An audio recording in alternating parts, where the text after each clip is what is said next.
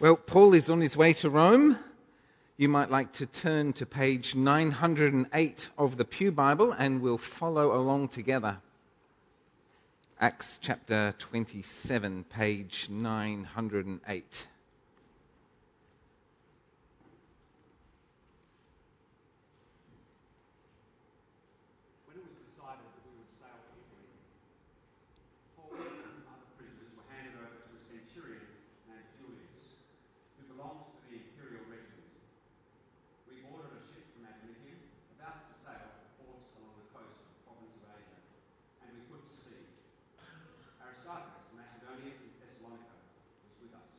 Can I ask you to please notice that the author is there along too for the ride? The author is Luke, and this is one of the we passages in Luke's book of Acts. One of those passages that shows us that Luke was there with Paul on the journey.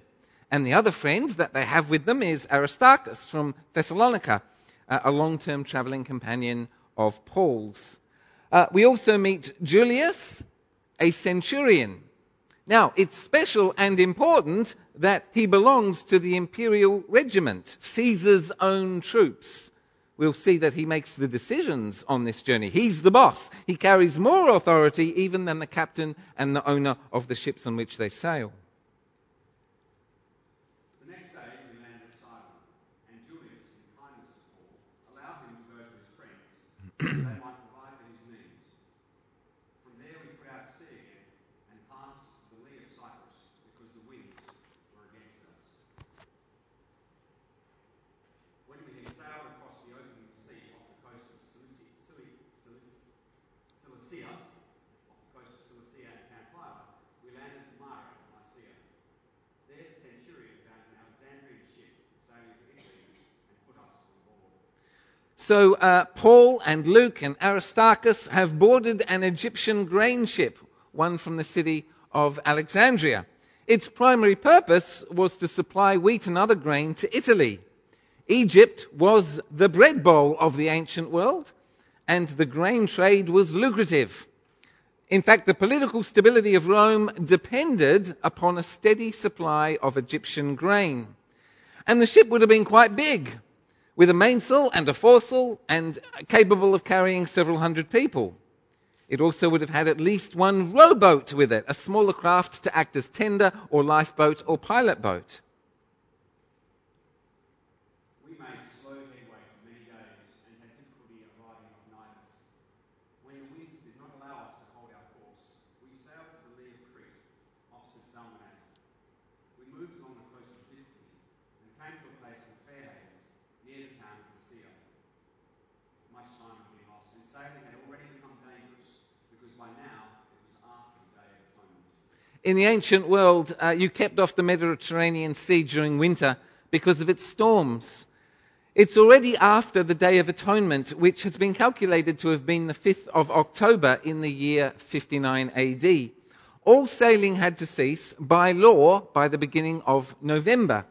These ancient ships, as big as they were not capable of handling the fierce storms of the Mediterranean winter. So Paul warned them, "Men, I can see that our voyage is going to be disastrous and bring great loss to ship and cargo and to our lives also."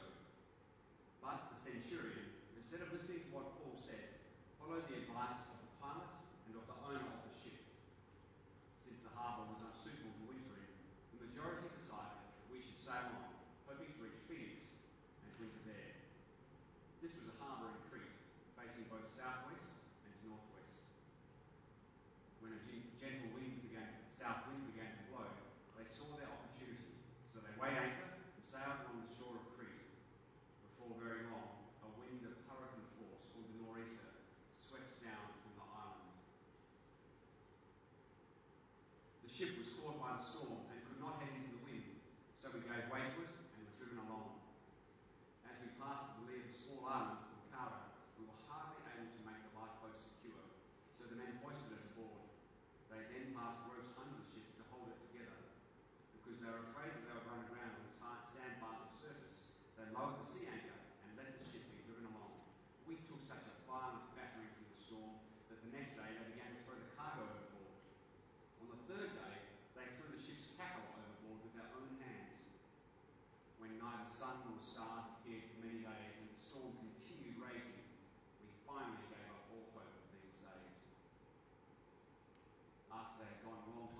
food, Paul stood up before them and said, "Men, you should have taken my advice not to sail from Crete. Then you would have spared yourselves this damage and loss. But now I urge you to keep up your courage, because not one of you will be lost, only the ship will be destroyed. Last night, an angel of the God to whom I belong and whom I serve stood beside me and said, 'Do not be afraid, Paul. You must stand trial before Caesar, and God has graciously given you all the lives of those who sail with you. So keep up your courage, men, for I have faith in God that it will happen just as he told me. Nevertheless, we must run aground on some island.' On the 14th night, we were still being driven across the Adriatic Sea when about midnight the sailors sensed that they were approaching land. They took soundings and found that the water was 120 feet deep. A short time later, they took soundings again and found that it was 90 feet deep. Fearing that we would be dashed against the rocks, they dropped 4 anchors from the stern and prayed for daylight. In an attempt to escape from the ship, the sailors let the lifeboat down into the sea, pretending they were going to lower some anchors from the bow. Then Paul said to the centurion and the soldiers, 'Unless these men stay with the ship, you cannot be saved.' So the soldiers cut the ropes that held the lifeboat and let it drift away. Just before dawn, Paul urged them all to eat. 'For the last 14 days, he said, you have been in constant suspense and have gone without food. You haven't eaten anything. Now I urge you to take some food. You need it to survive. Not one of you will lose a single hair from your head.'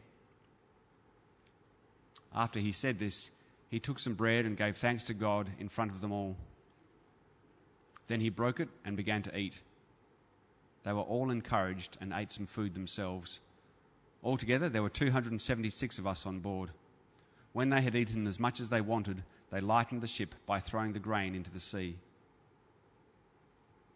When daylight came, they did not recognize the land, but they saw a bay with a sandy beach, where they decided to run the ship aground if they could. Cutting loose the anchors, they left them in the sea and at the same time untied the ropes that held the rudders. They then hoisted the foresail to the wind and made for the beach. But the ship struck a sandbar and ran aground. The bow stuck fast and would not move, and the stern was broken to pieces by the pounding of the surf. The soldiers planned to kill the prisoners to prevent any of them from swimming away and escaping. In the ancient world, the punishment for a jailer or a soldier letting a prisoner escape was that they themselves lost their lives. So these soldiers are planning to kill the prisoners because they're expecting that if any of them escaped, they'd be executed for it. But the centurion wanted to spare Paul's life and kept them from carrying out their plan. He ordered those that could swim to jump overboard first and get to land. The rest were to get there on planks or on other pieces of the ship. In this way, everyone reached land safely. We find out in the very next verse that the island they've run aground on is called Malta. Well, the plot turns on Paul's analysis of their predicament in verse 10. There is the briefest of windows, to go or not to go. What are we going to do? Shall we leave or stay? Let's read those verses again. Much time had been lost, and sailing had already become dangerous, because by now it was after the Day of Atonement. So Paul warned them, "Men, I can see that our voyage is going to be disastrous and bring great loss to the ship and cargo, and to our own lives also." Men, I can see. What did Paul mean by "I can see"? Unlike Peter and James and John, Paul never was a fisherman, but he is an experienced traveller, having at least 11 ocean voyages under his belt before this one, including one previous shipwreck that left him floating in the Mediterranean for 24 hours. So he does know what he's talking about. But this is surely more than just the voice of experience here. Paul is speaking prophetically, which is to say he's speaking God's wisdom into this situation. Now, prophecy may contain an element of foresight or future telling, but it's not simply that. With respect to Paul's words here, his words don't actually come true fully because there will be no loss of human life by God's grace. As a forecast, Paul's words here are only partially fulfilled. But as a prophecy, it does what prophecy does, which is to bring God's wisdom, his voice, to bear in a situation. Paul's warning, which Luke has presumably abbreviated, implies that the right thing to do is to moor the ship here in Fair Havens for the winter, with the people spending the next 3 months in the nearby town of Lasea. Paul's word, therefore, is no go. We must stay where we are. But to this Holy Spirit-inspired wisdom, we are given immediately a contrast. But the centurion, instead of listening to what Paul said, followed the advice of the pilot and of the owner of the ship. Since the harbour was unsuitable to winter in, the majority decided that we should sail on, hoping to reach Phoenix and winter there. This was a harbour in Crete, facing both southwest and northwest. Well, if Paul walks by faith, Julius the centurion walks by sight. Julius is presented to us as an intelligent, kind, and caring man. He's a good bloke. But as for wisdom, all he has is the best that the world can give. Worldly wisdom. And here is Julius's reasoning. Firstly, both the captain of the boat and the owner of the vessel consider Fair Havens to be unsuitable to winter in. Presumably it was too exposed to the wind and the seas. Secondly, undoubtedly there are political and economic imperatives. Getting grain to Rome is Julius's primary responsibility. That's his job. And the ship's owner, he has a business to run. Spending 3 months doing nothing on the island of Crete is going to put a serious dent in his bottom line. Thirdly, Julius consults widely. Very democratic of him. Julius consults widely and finds that the majority want to go. Naturally, if you're sitting at an airport and, you're sitting in an airport somewhere remote, a long way from home, and you hear over the PA that your flight departure time has been amended by 3 months, you'd be upset too. Suddenly, 276 people are not getting to Rome for Christmas. Not that Christmas existed back then. But fourthly, there is an alternate plan. They come up with a different plan. Let's just hop along the coast a bit to Phoenix and see how things go from there. That's a better place to winter, and it's a more suitable harbour if we really feel there that we can't continue.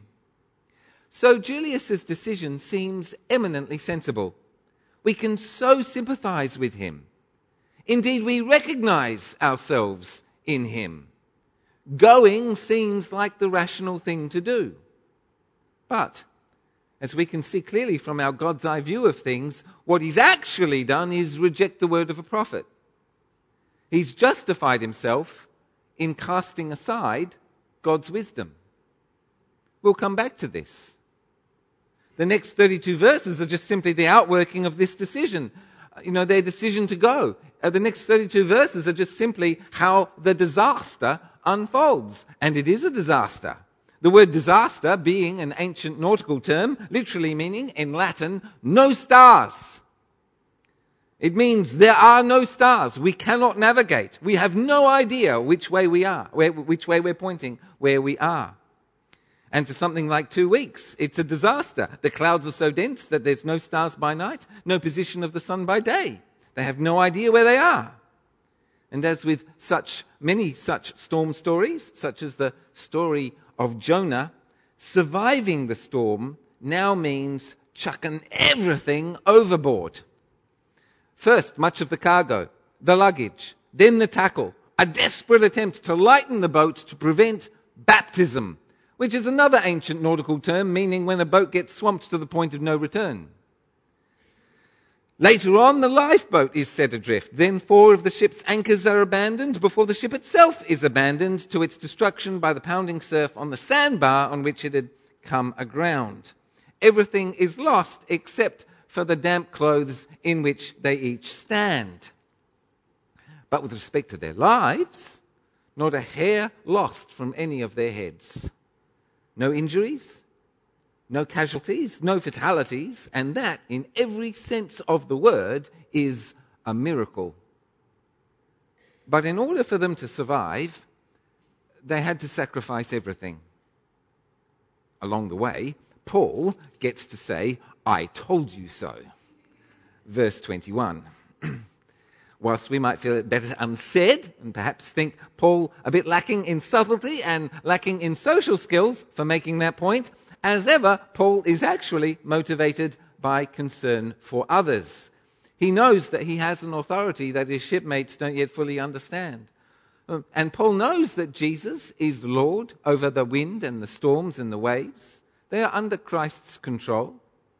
Paul also knows that Jesus has a plan for his life that has been revealed to him before and now confirmed by the word of an angel that he will get to stand before Caesar. God will fulfill the plans he has for Paul, just as he will for me and also for you. So, Paul prophesies again. God's will is that not only will Paul make it out of this mess, but likewise, by the sheer grace of God, everyone's going to survive, all who travel with him. And this is sheer grace because they all deserve to die. They've all been fully forewarned by God's representative, and they rejected God's wisdom for their own wisdom. But yet again, we have a second prophecy and a second rebellion to this prophecy. In verses 30 to 32, some sailors come up with their alternate plan of salvation. They're going to escape from this doomed ship and make their own way using the lifeboat, avoiding the peril they fear, which is submerged rocks. In response to this plot, Paul says something to Julius that we do not expect him to say. We might expect him to say, perhaps, unless these men stay with the ship, they cannot survive. We might have expected him to say that, but that's not what Paul says. What Paul says is, unless these men stay with the ship, you cannot survive. Julius comes to decision point. In other words, if you don't act now to shut down this rebellion to God's will, you will lose your own life. This is your second chance, Julius. Well, Julius is repentant. Julius and the soldiers with him act speedily to obey Paul. They now understand that Paul, as Christ's ambassador, has an authority that is qualitatively different to any other authority they've encountered before. Now, as ever, Paul is acutely self-conscious in this role of being Christ's ambassador. He knows that he's on display. He knows he's on display before Julius, before the soldiers, before the crew of the ship, before his fellow passengers, before his fellow prisoners, before his fellow Christians, Luke, Aristarchus. And now through this book, he's on display before us. So what can we learn from how Paul conducts himself? What can we learn from his witness? Well, we already know that Paul speaks authoritatively as Christ's representative, so we will do well not to reject his teaching. We too, like the majority in this story, we too have rejected God and his rightful rule over our lives. We've rejected his wisdom, and that is sin, and the wages of sin is death. But by the sheer grace of God, Jesus took the punishment for us on the cross. So when we look to him, we are forgiven. This is the plan. There is no other alternate plan for salvation. There isn't one. But through this plan, God has promised to get us each home. But in response to this sheer grace, we sacrifice everything we have. We will not stand on that distant shore, except that we lose everything. Well, perhaps that's all a little bit obvious. What else can we learn from Paul's witness in this story? Well, I think that part of Paul's witness to the wisdom of God is actually just his patience. Now, the early church valued patience actually is the highest of virtues. The Romans, they didn't value patience at all. It wasn't a virtue to them. Patience was something that you had if you had to have it. Otherwise, if you didn't have to have it, don't have it. Slaves had to be patient. They had to have patience. So did poor, powerless, pitiful people. They are the kind of folk who needed patience. But the rich and the powerful, they don't have patience, because successful people get what they want when they want it. Patience is for pitiful people. But actually, as Christians, we know that God is patient. He is patient with us. And actually, the first thing that Paul says about love is that love is patient. And Paul can see it way back there in verse 10. In that situation, the predicament that they're in, all it requires is patience. They must wait where they are. And actually, it's obvious, really. It's obvious to you. It's obvious to me. When you take money out of it, when you take inconvenience out of it, when you take fear of not being in control out of it, it's completely transparently obvious to everyone. The right thing to do is to be patient and wait. People are more important than profits. People are more important than grain. Well, patience is the sacrifice of time. So Paul's word of advice was simply this: sacrifice your time or sacrifice everything. In contrast, although they were able to justify their decision to go, the real problem of Julius and his friends was their impatience. And that's a fundamental human problem. Adam and Eve were impatient for wisdom. They were impatient for the wisdom the tree could give them, wisdom that God had promised them if only they'd just wait for him. And ever since, human beings have created disasters for themselves through impatience. Recently, a Chinese scientist created the first ever genetically engineered baby. That little baby girl, who has been genetically engineered so as to hopefully be immune to HIV, will be born next year. But the rest of the world's scientific community has risen up in condemnation of this act. Why? Well, because it is impatient. Because we know that we don't know where this will lead. We don't know what the full ramifications of this will be. We've begun experimenting on the genetic future of humanity using babies without their consent, without knowing where it's all going. And so, in the face of impatient humanity, ever since creation, human beings who do belong to God are willing to wait for God. Waiting is often the fundamental work of living by faith. For Eve, Adam waited patiently. So did Hannah for Samuel. So did Israel for Moses. And then for David, and finally for Jesus. And so too now also we wait patiently for his return. And God's answers to our prayers, this amazes me that whatever our prayers may be, yes, sure, God's answer may be yes, or it may be no, but it's amazing how often it turns out that God's answer to our prayer is yes, but not yet.